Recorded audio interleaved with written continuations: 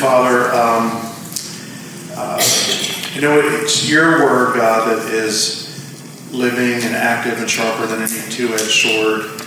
And it's alive. And God, there's going to be a lot of your word shared tonight. And I just pray that your word, Lord, would have its way in our hearts, including mine, Lord. Lord, you say that all Scripture is inspired by God and profitable for teaching, rebuking, correction, training in righteousness. I pray, God, that you would do your work tonight through your word. Father, may my words not be a distraction to the word that you want to get out, but I just pray that you would help us to be alert and hear each individually what you would have us to hear tonight. In Jesus' name, amen. So there's a lot I want to share, so there's really no time to start out with funny stories because we're on a mission, the mission of the church. See what I did there? So last week I talked about making a distinction between our church statement about the purpose of the church. And when I talked about making the distinction between purpose and mission, and I couldn't think of a word for the third part. I was talking about the whys and the what's in the hows, but God gave me a word this week for the third part, and that word is execution. So the purpose and mission, and then you call the third one the execution of how, the execution of how we're going to accomplish the mission. So, but it boils down to the why, the what, and the how of the church. And the reason I wanted to make distinctions is because in preparing for just even this two-part message, I really read a lot of things, and whether you look up purpose of the church, mission of the church, or whatever, there's just, someone will be like, oh, these are the 5 purposes, these are the 7 purposes, these are the 10 missions, these are and it's just like, okay, so I boiled it down to just why, what, and how. And so just a lot of people have drawn a lot of various conclusions on what the purposes of the church are. And I'll explain this a little bit later, but you're reading through the New Testament, there's all kinds of commands from the Lord. Love the Lord with all your God, love the Lord with all your heart. Is that the purpose? Love your neighbors. Is that the purpose? It's kind of, I'll explain. Do this in memory of me. That is, take the Lord's Supper. Is that our mission? Is that the purpose? And on it goes with any different thing you can read. So that is why I'm trying to break down all these things into why, what, and how. And I'm sure that what I'm covering is not all comprehensive by any means. So trust me that I'm not trying to say that what Andy is saying here, he's saying that everything he says is exactly right and everyone else is wrong. No, I'm not saying that. But I think what I'm trying to say is it's going to cover at a high enough level what I'm covering that we can begin to execute the plan that God has revealed to us, okay, and then allow room for him to guide our steps as we move forward with the why, what's, and the hows. So last week, in summary, this is going out, I think. Okay.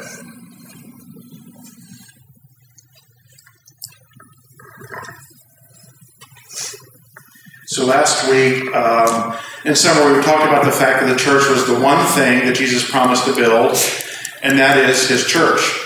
And there were 5 whys that I shared for why he created the church, and I'll just read these quickly. Too quick to write down, but 1, he created the church to be a permanent display or portrait of God's multifaceted wisdom to the rulers and authorities in the heavenly places, and that came from Ephesians. Number 2, he created the church to draw a distinction between light and darkness. 3, he created the church as a vehicle whereby he could demonstrate his power and authority to his people and the world. 4, he created the church to be the garden for which his people would grow. 5, he created the church to be a picture of love and unity, like the Godhead and the marriage relationship. But today we are going to look at just the mission of the church, that is the what are we called to do, and the execution aspect of the church, that is, how are we supposed to do it? Well, Liberty Hills Bible Church's mission statement is this: to make mature followers of Christ to the glory of God. And I'm happy to report this afternoon that I don't think our mission statement needs any change at all. And from everything that I've been studying for the last, many weeks here. In fact, through my study, preparing for this message in the last 2 weeks, God has actually just solidified my belief in the why and the what of what we need to be doing. So where do I get this from? And this is where I'll start sharing verses. So we won't look them all up because I have them written down here. But you can write them down if you're taking notes. The one that was shared, Matthew 28, 16 through 20. Now the 11 disciples went to Galilee to the mountain to which Jesus had directed them. And when they saw him, they worshipped him, but some doubted. And Jesus came and said to them, all authority in heaven and on earth has been given to me. Go, therefore, and make disciples of all nations, baptizing them in the name of the Father and of the Son and of the Holy Spirit, teaching them to observe all that I have commanded you. And behold, I am with you always to the end of the age.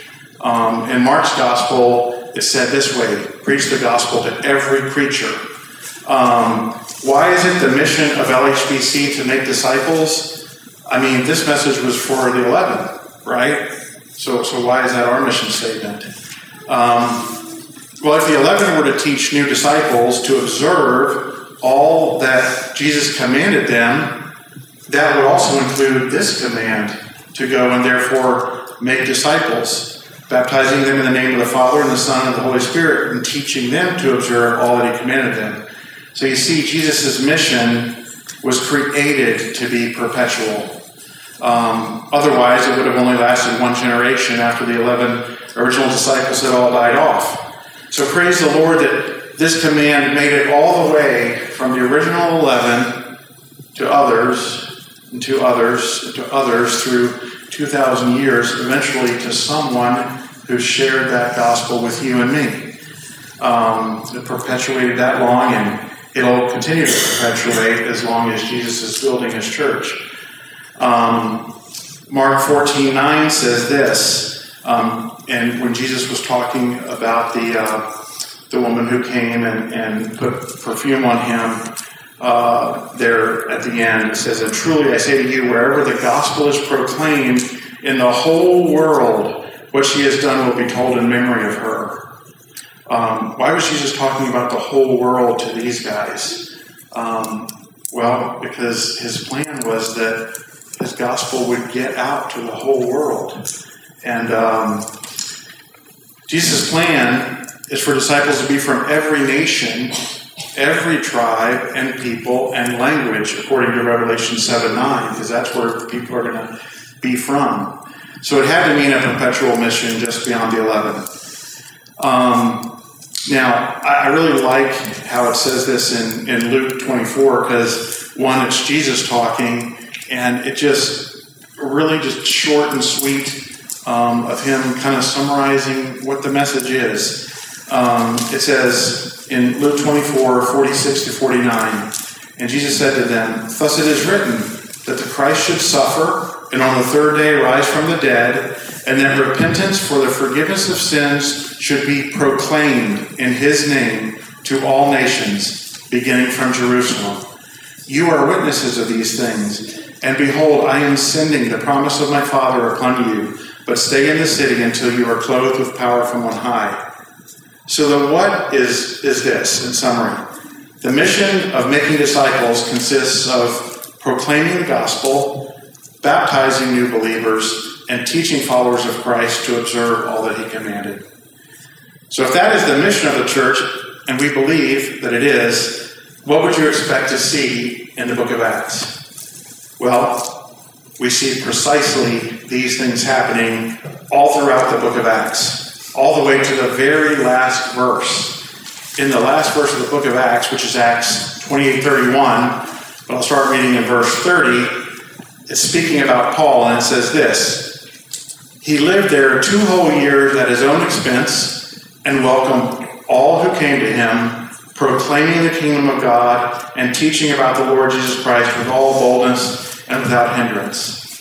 So it just goes to show that was the mission, and it continued all through the book of Acts from the cover to cover. So why did Paul live this way? What was Paul's motivation? Of course, he gave credit to the grace of God in his life multiple times. I'll just share one verse where he said, "It is no longer I who live, but Christ lives in me." And if we are to live like this, we can. But it's not simple. He said, it can only be if we no longer live, implying for self, and allow Jesus Christ to live through us. And I had this thought even driving here today. I was reading, I always share with these guys, they always kid me about it, but I'm always reading news about Clemson football. And it was an interview with a football player who is a senior this year, and really this has been the first year that he started. He was like a 5-star athlete from high school, and anyway, I took a snapshot of the quote because he was saying, I've been playing not to lose instead of playing to win. And when I'm playing not to lose, I just get into my own head, and things that I think are going to happen, bad things, end up happening. And so I just changed my whole outlook starting going into my senior year here, beginning of the year, and I was like, I got to be playing to win like I did in high school. In high school, I just played free. I played to win. I wasn't like nervous and just playing defensively and playing not to lose. And that just made me think of that's kind of like how we can live our Christian lives sometimes. It would dying to self is playing to win.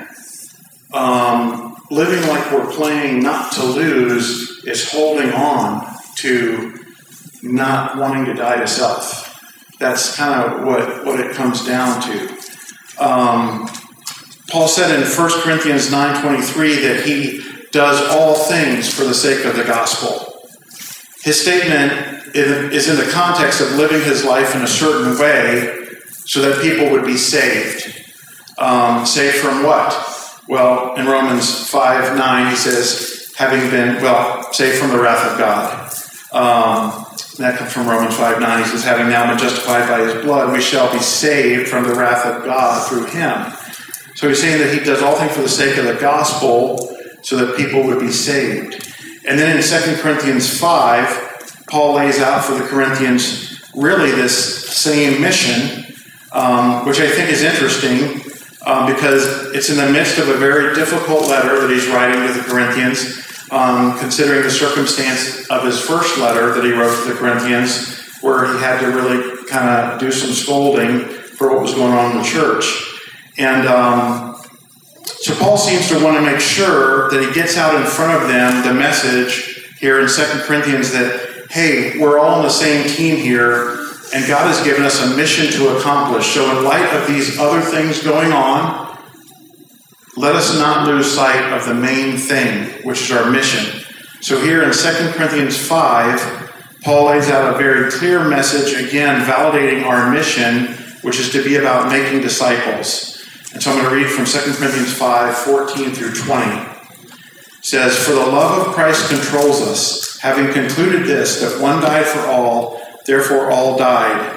And he died for all, so that those who live would no longer live for themselves, but for him who died and rose on their behalf. Therefore, from now on, we recognize no one by the flesh, even though we have known Christ by the flesh. Yet now we know him in this way no longer. Therefore, if anyone is in Christ, this person is a new creation. The old things passed away. Behold, new things have come.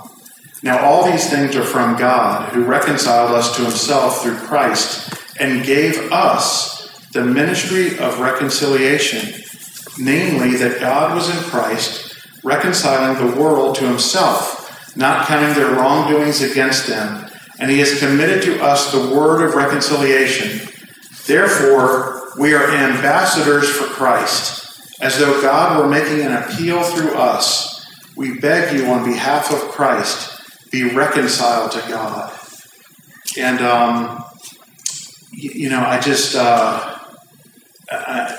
as I was preparing for this, I was just thinking in these days even of COVID, I don't know about you all, but I'm working from home every day, not seeing my coworkers, talk to them on the phone during the day, but it's a little bit different when you're just talking business stuff. But I have an opportunity this Tuesday to drive down to Joplin with a coworker, and 2.5 hours there, 2.5 hours back. So I'm just praying that God would give an opportunity to talk about things, and like I shared the verse last week that He saved the people from stuff that we might proclaim His excellencies. I'm praying that God will give me an opportunity to proclaim His excellencies to Greg in the course of 5 hours worth of driving that day on Tuesday. But the last verse I want to share relative to our mission is from 1 Corinthians 10:33 and 11:1, where Paul said, "For I am not seeking my own good, but the good of many, so that they may be saved. Follow my example as I follow the example of Christ."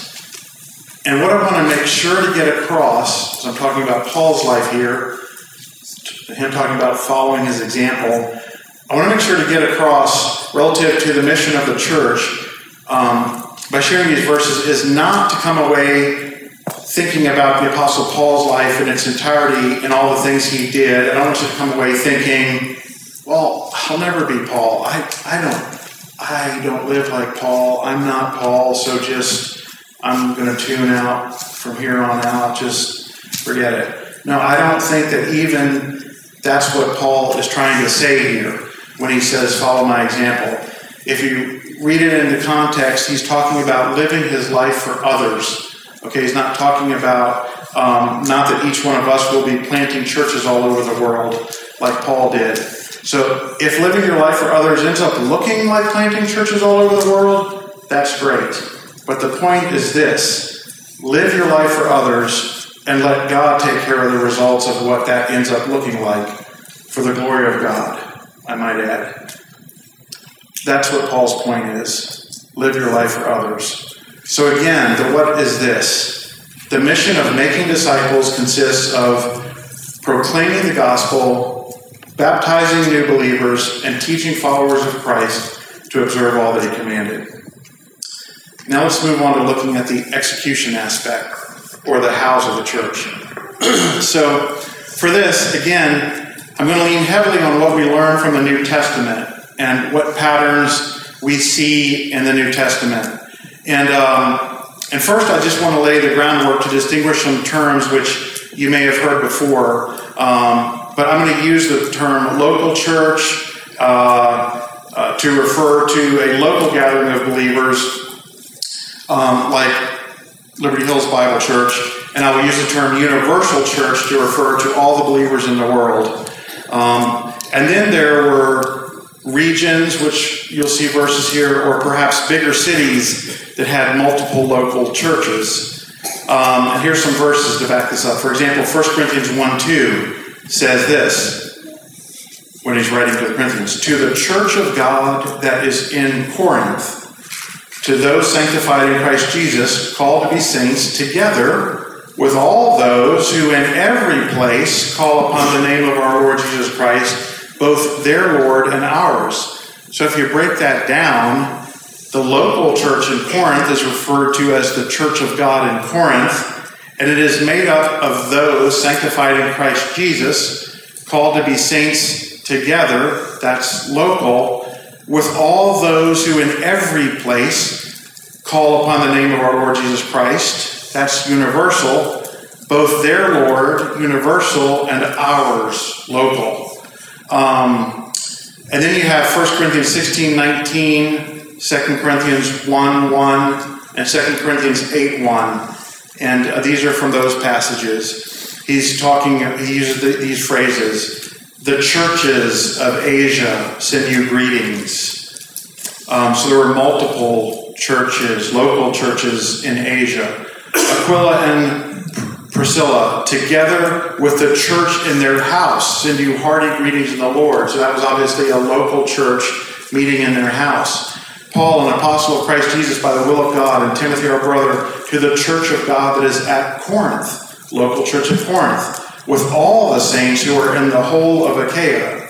We want you to know, brothers, about the grace of God that has been given among the churches of Macedonia. So multiple local churches in Macedonia in that region. So obviously, regions had multiple local churches, and some cities had one church, maybe it appeared, maybe a large church like Corinth.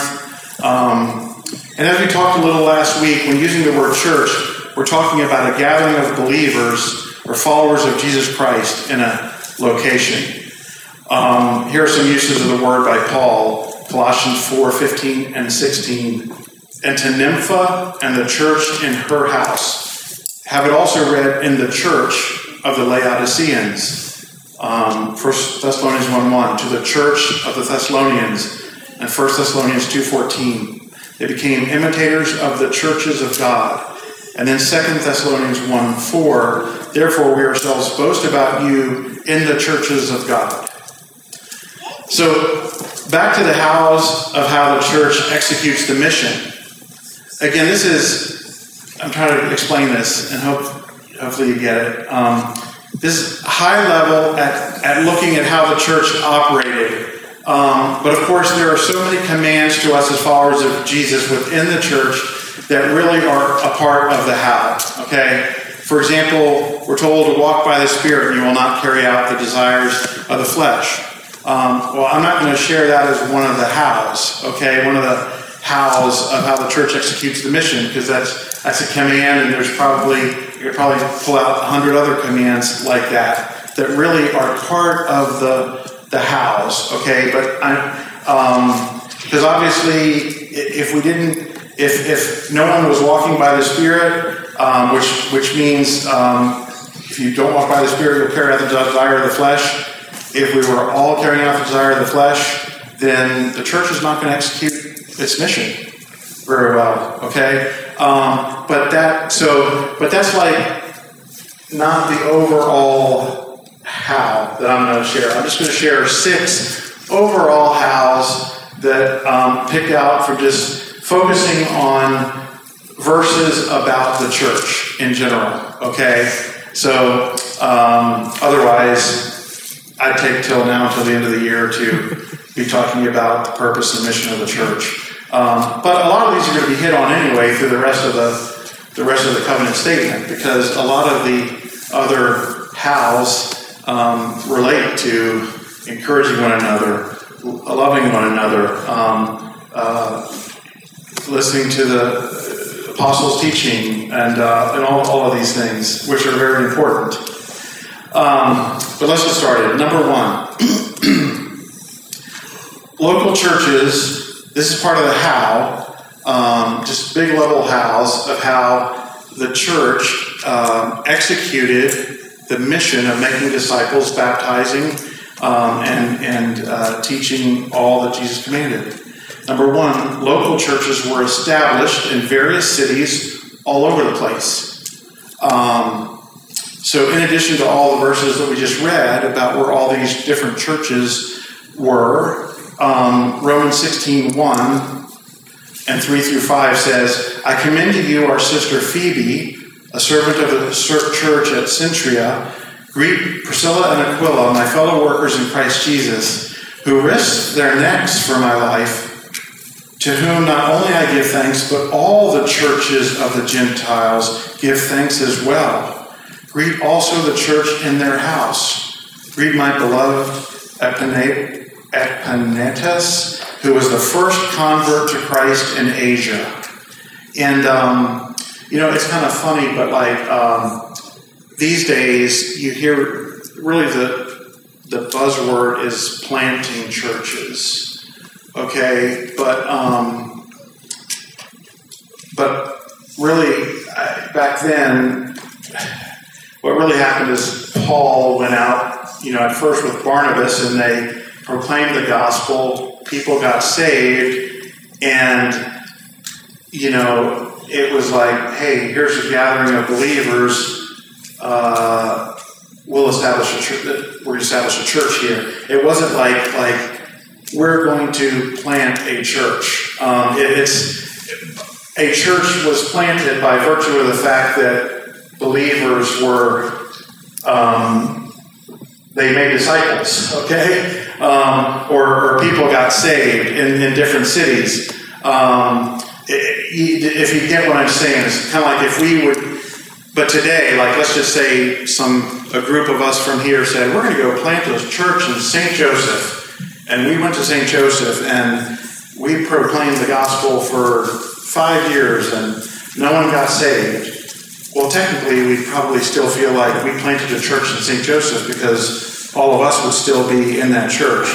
But that's not how that's not how they did it. If they would go to a city and no one got saved, there would be no church in that city. They just moved on to another place where people did get saved, and then that would be where a church was established. So, number 2, God's plan was to have leaders in each local church. In particular, I'm going to share these verses. Antioch, Iconium, Lystra, Derbe, which were the elders, plural elders, in every church, which was the local assembly in that city. And this is from Acts 14:19 through 23. But Jews came from Antioch and Iconium, and having persuaded the crowds, they stoned Paul and dragged him out of the city, supposing that he was dead. But when the disciples gathered about him, he rose up and entered the city, and on the next day he went on with Barnabas to Derbe. When they had preached the gospel to that city and had made many disciples, they returned. I think that's interesting, the phrase, and had made many disciples, just like Jesus said, go and make disciples. They returned to Lystra and to Iconium and to Antioch, strengthening the souls of the disciples, encouraging them to continue in the faith, and saying that through many tribulations we must enter the kingdom of God. And when they had appointed elders, plural, for them in every church, with prayer and fasting, they committed them to the Lord in whom they had believed. Then in Acts 20, verse 17 and 28, now from Miletus he sent to Ephesus and called the elders of the church to come to him. And he exhorted them, saying, pay careful attention to yourselves and to all the flock, in which the Holy Spirit has made you overseers to care for the church of God, which he obtained with his own blood. So it really was God's plan to have leaders called elders in each local church. And so that's number 2 of the big high level how things work. Local churches were established in various cities, and God's plan was to have leaders called elders in each local church. And then number 3, and this is very important. We see it in you'll see the verse I'm going to share here in Romans, see it in Ephesians, we see it in 1 Corinthians. Number 3 is God disperses gifts among the individual members of his body to build up the local church.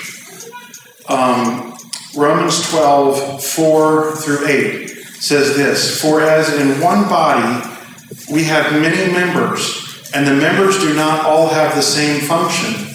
So we, though many, are one body in Christ, and individually members one of another. Having gifts that differ according to the grace given to us, let us use them. I'm going to read that with a different inflection.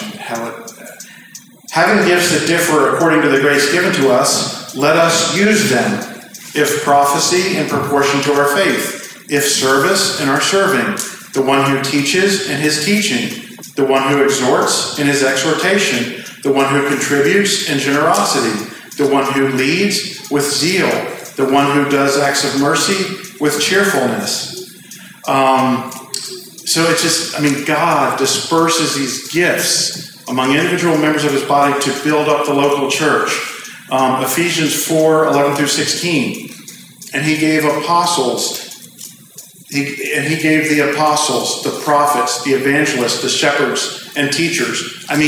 there wouldn't be these people if he didn't gift these individuals to be able to do these things, to equip the saints for the work of ministry, for building up the body of Christ, until we all attain to the unity of the faith and of the knowledge of the Son of God, to mature manhood, to the measure of the stature of the fullness of Christ, so that we may no longer be children, tossed to and fro by the waves and carried about by every wind of doctrine, by human cunning, by craftiness and deceitful schemes.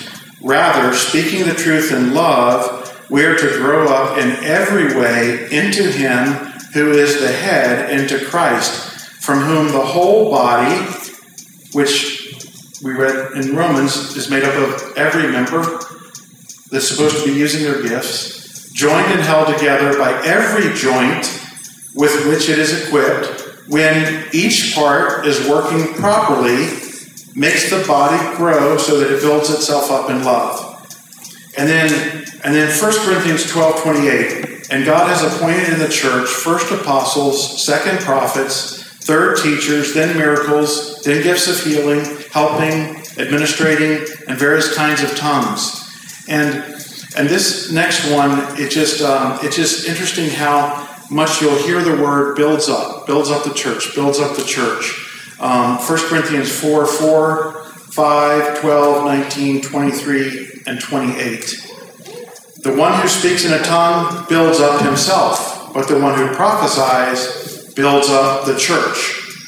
And then, now I want you all to speak in tongues, but even more to prophesy. The one who prophesies is greater than the one who speaks in tongues, unless someone interprets, so that the church may be built up. So with yourselves, since you are eager for manifestations of the Spirit, strive to excel in building up the church. Nevertheless, in church, I would rather speak 5 words with my mind in order to instruct others than 10,000 words with a tongue. 5 versus 10,000 to instruct others, which would build them up. If therefore the whole church comes together and all speak in tongues, and outsiders or unbelievers enter, will they not say that you are out of your minds? But if there is one to interpret, let each of them keep silent in church and speak to himself and to God. So the takeaway from all these verses here and about the gifts is, 1, God is the one who creates this hierarchy of gifts, and he's the one who disperses them in the local church. Okay? And then the bottom line of the passion and desire for having and deploying gifts has to be to strive to excel in building up the church and to instruct and build up others. And these gifts are in the context of building up the local church. And I think that if it's like Paul even, he tells them to have a passion for having gifts that will build up the church. I think in the one passage he says, pray that you'll have his gifts, especially that you may prophesy, which he says that's a gift that can build up people up, can build up the church. So it's have a passion for gifts that build up the church, and that is have that desire and just use those gifts. Like it says, let us use them. Okay, so we have churches were established. God provided a leadership mechanism, and then he gave gifts so that every member is involved as part of the growing process here. And then fourth, the ministry of, quote, gifted individuals is in the local church, not outside on an island with its own ministry. I'll explain this in a minute. And those God called out for a special work are called out by God from within the church and confirmed by the church and sent out from the local church. And they also maintain a relationship with the local church and come back and share God's work with the local church.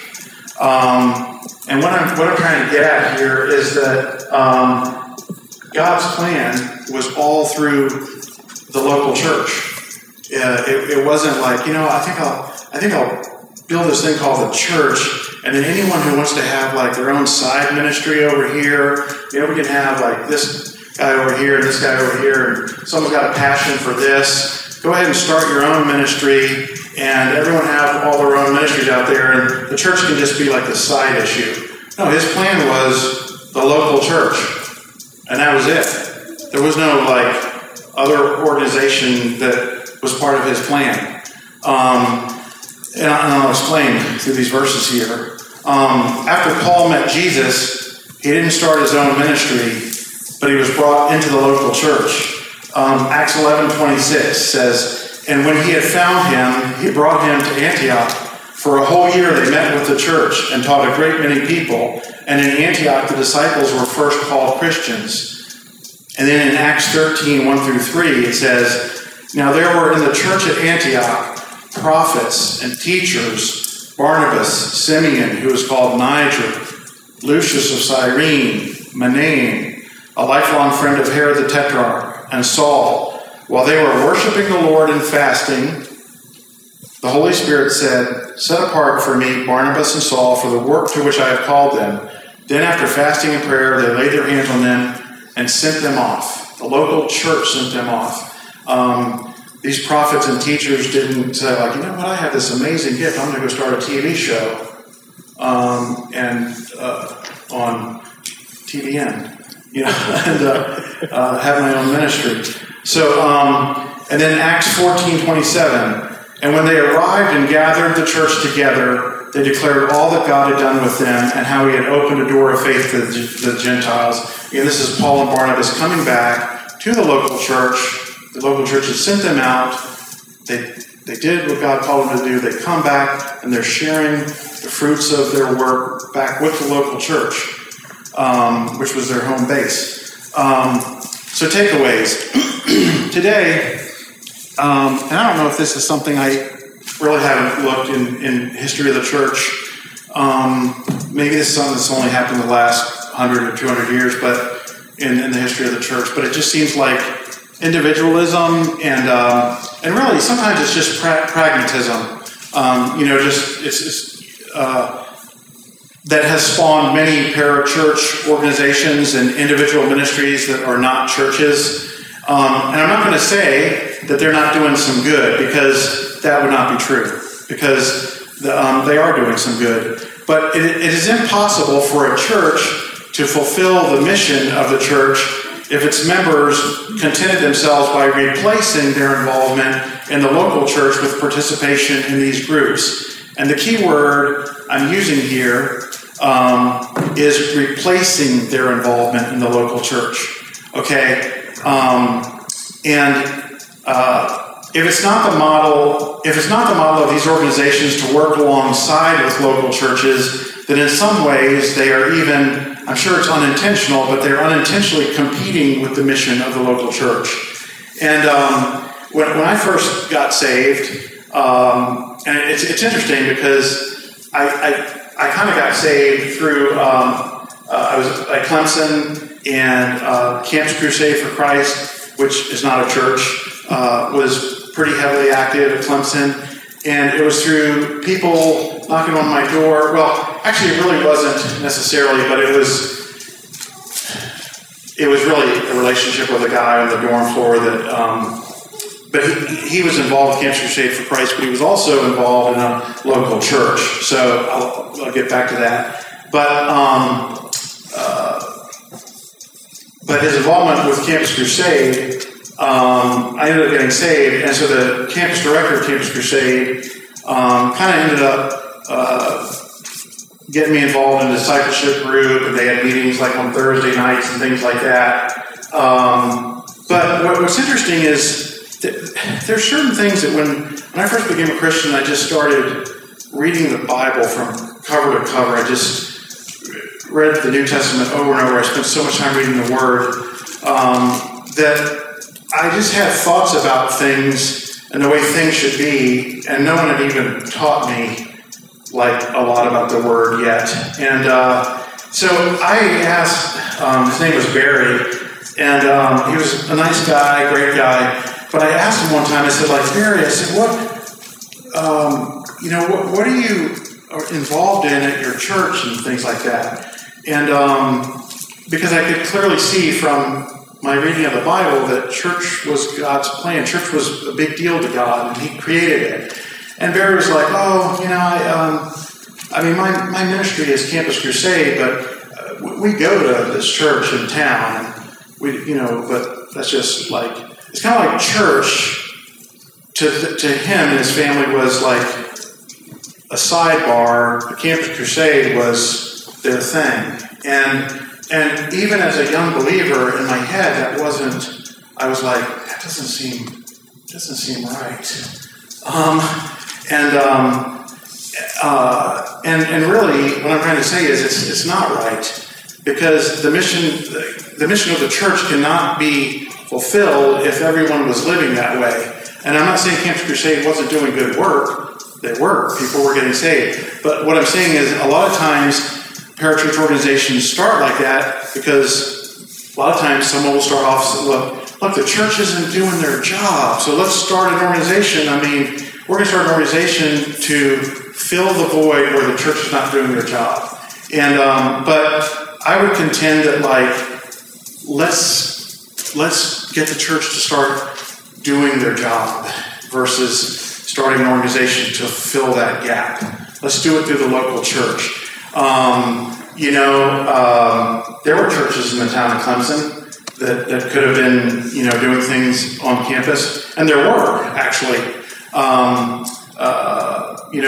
We're going to be here at Liberty. We're going to have a presence. We're probably going to be less than a mile from William Jewell College.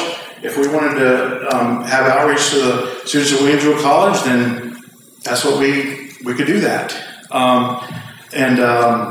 So anyway, on the flip side, I feel that there could be tremendous value if an organization or ministry outside of the local church's model was to work alongside and in harmony with the local churches. And just to give another example, we've shared with you all, we haven't really gotten deeply involved with it yet, but these emails are starting to, every time I get an email from this organization, it is deeply convicting to me. But we've shared with you this organization called Care Portal, right? And I think this is a wonderful example of a non-church organization that's whole model is to work alongside and in harmony with the church. Their whole method is, we're just going to find the needs out there and share with the churches in town, these are the needs. Would one of your churches step up and offer to meet that need? They're not like an organization that's saying we're going to start meeting all the needs in the community. We're going to leave it up to the churches to meet those needs, so that the churches can develop relationships with the people that are needy, and maybe people get saved through that. Then people get plugged into the local church, and disciples are made and baptized and taught all of Jesus' commands. And they have needs, and one that they have right now even is I guess there's social workers that have a role where for whatever reason parents that have been disconnected from their children, they need to have what would you call it? They have meetings between the parents and children to work on trying to get those families back together. Let's just say that maybe the parents were in jail or addicts or something, and they're getting back on their feet. They're getting their lives back together. They right now they need volunteers to fulfill the role of facilitating those meetings between the parents and the children. They do not have enough volunteers. The social workers, they don't have enough social workers to do it, so they're asking the churches, can we get some volunteers from the churches to fulfill that role of facilitating those meetings? So that's just a beautiful picture to me of partnering with the local churches. The fifth one, and I've only got 6, so I thought I was going to be done real quick. Fifth one here is the networking. What you see here, the networking of local churches was leveraged for the good, to meet pressing needs, for the advancement of the gospel, and even to utilize the gifts of certain individuals. 1 Corinthians 16:1 says, "Now concerning the collection for the saints, as I directed the churches of Galatia, so you also are to do."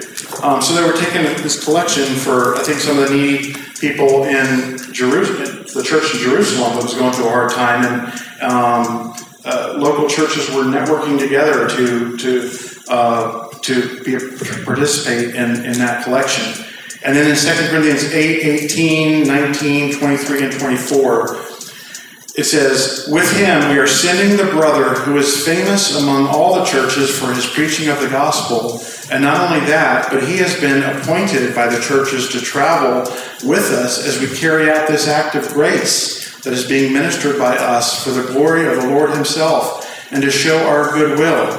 As for Titus, he is my partner and fellow worker for your benefit. And as for our brothers, they are messengers of the churches, the glory of Christ."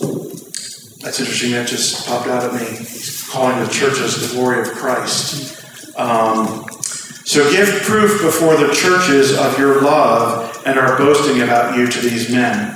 And then in 1 Corinthians 4:17 it says, "That is why I sent you Timothy, my beloved and faithful child in the Lord, to remind you of my ways in Christ as I teach them everywhere in every church." So there was partnering going on in some form or fashion here between these local churches in the early days. So the sixth and last one I want to touch on today is just a theme and really actions you see all the way through the New Testament for IC as to how the early church went about the mission. And it's interesting because I was talking to Carolyn about this at the ball game last Sunday, but you see that the church really took to heart a lot of these things that Jesus said. You know, I mean, when Jesus gave the story about when I was cold, you gave me something to wear. When I was hungry, you gave me something to eat. When I was thirsty, you gave me something to drink. And then the other ones were like, well, when did we see you thirst? I mean, those guys didn't forget those stories. I mean, that meant something to them. And then James talking about faith without works is dead. I mean, and this is true in pure religion to take care of orphans and widows. And so Paul, in his letter to Titus, was leaving him in Crete to appoint elders in the churches, and was also giving him instructions to pass on, not just personal instructions for himself. He was giving him instructions to share with the churches and the leaders of those churches. And these 3 passages were in those instructions. Titus 2:11 through 15. And it says this: "For the grace of God has appeared, bringing salvation for all people, training us to renounce ungodliness and worldly passions, and to live self-controlled, upright, and godly lives in the present age, waiting for our blessed hope, the appearing of the glory of our great God and Savior, Jesus Christ, who gave himself for us to redeem us from all lawlessness and to purify for himself a people for his own possession who are zealous for good works." It's like that was God's plan. He gave himself for that reason, one of the reasons. And then verse 15, "Declare these things, exhort and rebuke with all authority, let no one disregard you." So he's telling Titus, I want you to declare these things, all of those things that I just read, including that that our great God and Savior Jesus Christ gave himself to redeem us and to purify himself a people for his own possession who are zealous for good works. And then in Titus 3:8 it says, "The saying is trustworthy, and I want you to insist on these things," insist on them, "so that those who have believed in God may be careful to devote themselves to good works. These things are excellent and profitable for people. And then Titus 3:14 says, and let our people learn to devote themselves to good works, so as to help cases of urgent need and not be unfruitful. It'd be like if we had someone, apostle, talking to us and writing a letter to us, me, David, and Eric, saying like, hey, and this is my instructions to you guys. You need to get this out to your people. And they said like, and let our people learn to devote themselves to good works, so as to help cases of urgent need and not be unfruitful. In Acts 9, there's an example of Dorcas, who was also Tabitha. I think I'd rather go by Tabitha. But a disciple in Joppa was full of good works and acts of charity. It says one known thing she did was she made garments for the widows. I mean, she was clearly, there was something going on with them paying attention to widows, because in Acts 6, there was a lot of widows, right? I mean, they were taking care of widows. I mean, there must have been a good number of widows that they were taking care of. And then in Hebrews 10:24, and let us consider how to stir up one another to love and good works. Ephesians 2:10, for we are his workmanship, created in Christ Jesus for good works. That's one of the reasons we were created, which God prepared beforehand that we should walk in them. And then Matthew 5:16, let your light shine before men in such a way that they may see your good works and give glory to your Father in heaven. So this kind of goes together with 1 Peter 2:9 from last week. But you are a chosen race, a royal priesthood, a holy nation, a people for his own possession, that you may proclaim the excellencies of him who called you out of darkness into his marvelous light. And I think that one way that his excellencies can be proclaimed to the darkened world around us is through good works. Are the good deeds, are the good works of his disciples in his local church, at Liberty Hills Bible Church, the window, or a window, in this world through which people come to see and adore the glory of God? In Revelation, it's interesting, because I looked up all the verses on the churches. He's talking to the angel, and this is sidebar, but the angel of the church of Thyatira, the angel of the church of it's interesting, but I don't know really what's going on, but it looks like there's an angel almost like over a city, maybe perhaps there's an angel over the angel of Kansas City region. I don't know. But it appeared that there was like an angel, not necessarily over a local church, but over a city that might have had multiple local churches. I don't know. But the phrase is used, I know your works, repeatedly. I know your works. I know your works. To different churches being addressed. And I think we just need to pray and trust and put hands and feet to our prayers. Not just pray, but actually, I heard this phrase one time, I don't know who said it, pray hard, believe hard, and work hard. So we need to pray and believe, and then put hands and feet to our prayers and faith that God will see evidence by our good works at Liberty Hills Bible Church that he is real and that he is glorious, and that the community around us will see the same. And there's a phrase used about the church in Thyatira that I think we ought to pray for ourselves. It says, that angel says, I know your works, your love and faith and service and patient endurance, and that your latter works exceed the first. This church was started 19 years ago, LHBC, and may we all be praying fervently that God would use us for his glory, for our latter works to exceed anything that has ever been done before. Not for our glory, but for his. And so that LHBC will be a window to our community through which people come to see and adore the glory of God. And I want to close with a story. And this is a sobering story that will challenge you, but it's a good story in that it confirms God's truth. And this is from the early church, just to show that they really were living this life of good works. This was part of the how of how they were accomplishing the mission. But it confirms this verse where Jesus said, "Truly, truly, unless a grain of wheat falls to the earth and dies, it remains by itself alone. But if it dies, it bears much fruit."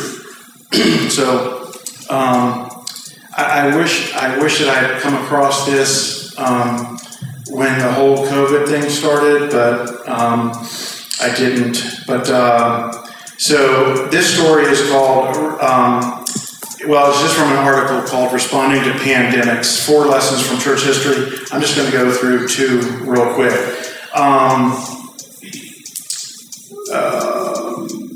Briefly mention 4 pandemics in history and how the church has responded in the way of Christ. Let's be inspired by their faith. As we look to these historic examples of the Spirit, lead us in our application. But here's one. Number 1, Dionysius, Bishop of Alexandria. The plague of Cyprian, which was in 249 to 262 AD, was a lethal pandemic that at its height caused upwards of 5,000 deaths a day in Rome. That's worse than COVID has been. I mean, we're talking one city. 5,000 deaths a day in Rome. While the plague severely weakened the Roman Empire, the Christian response to it won admiration and a greater following. Dionysius, Bishop of Alexandria, reported this, is what he said. "Most of our brother Christians showed unbounded love and loyalty, never sparing themselves and thinking only of one another. Heedless of danger, they took charge of the sick, attending to their every need and ministering to them in Christ, and with them departed this life serenely happy. For they were infected by others with the disease, drawing on themselves the sickness of their neighbors and cheerfully accepting their pains. Many, in nursing and curing others, transferred their death to themselves and died in their stead." This evident Christ-likeness, taking death in order to give life, stood in stark contrast to those outside the church. Dionysius continues, "But with the heathen, everything was quite otherwise. They deserted those who began to be sick and fled from their dearest friends. They shunned any participation or fellowship with death, which yet, with all their precautions, it was not easy for them to escape. Plagues intensify the natural course of life. They intensify our own sense of mortality and frailty. They also intensify opportunities to display countercultural, counterconditional love. The church rose to the challenge in the 2nd century, winning both admirers and also converts." And then number 2, this last one I'll share, happened a century later, just, about 100 years later. So in 251, about the time that this first plague happened, or during that time period, it says that the Christian population was just shy of 1.2 million, which was only 1.9% of the whole Roman Empire. Very small, right? It's an incredible increase from the 2nd century, though the church still represented only a tiny minority within the empire. Counterintuitively, though, another plague contributed to the church's onward growth. This plague was different, perhaps measles, though we're not sure, but the mortality rates were just as high as those a century earlier. Towns in Italy were abandoned, some of them forever. The military and Roman infrastructure were massively weakened. Once again, though, Christians shone in the midst of the trial. Cyprian, Bishop of Carthage, put it like this. Again, this is the church had already had a structure of bishops in place. "How suitable how necessary it is that this plague and pestilence, which seems horrible and deadly, searches out the justice of each and every one and examines the mind of the human race, whether the healthy care for the sick, whether relatives dutifully love kinsmen as they should, whether physicians do not desert the afflicted. The plagues search us. They discover in us either the way of the flesh, self-preservation, or the way of the Spirit, self-giving sacrifice. The 3rd century plague found in the church a Spirit-filled people willing to walk the way of their master. Christian death rates were significantly lower than those of the general population, perhaps only 10%, though the word only is a fearful qualifier. The mutual love of brothers and sisters in Christ meant that, on the one hand, those who provided care were at a higher risk of infection, but on the other hand, those who were infected had better survival rates. As these Christians made themselves vulnerable to death, they actually found life. Once the plague had swept through, Christians were stronger. They were stronger as a proportion of society, since more of them survived. They had more resilience because they had a robust hope in the face of death, and they were stronger as communities, forging even closer bonds through the sufferings they faced.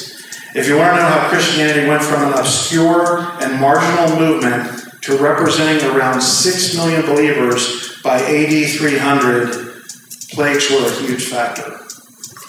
So I just wanted to share those stories because it just confirms how the early church responded to Jesus' words and how they were rich in good works. But I mean, to the point of sacrificing their lives. So anyway, I just leave us with that. Let's just close in prayer. Heavenly Father,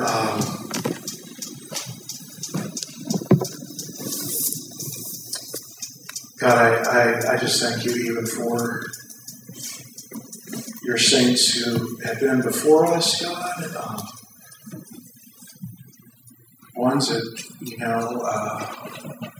are nameless to us, and, ones we don't see written their names in Hebrews 11, but yet, God, I mean, your gospel was propagated because of them, their self-sacrifice, not their self-preservation. And God, I just pray, God, that you would use our church, God, that our latter works, God, in the years to come, God, would be greater than the works in the previous 20 years, to where you would get glory, to where our church would be a window of your glory to the world, and or really just first of all to the community around us. And God, I just pray that you would do that work in our hearts. We know we need you to do a work in our hearts, Father. We pray these things in Jesus' name. Amen.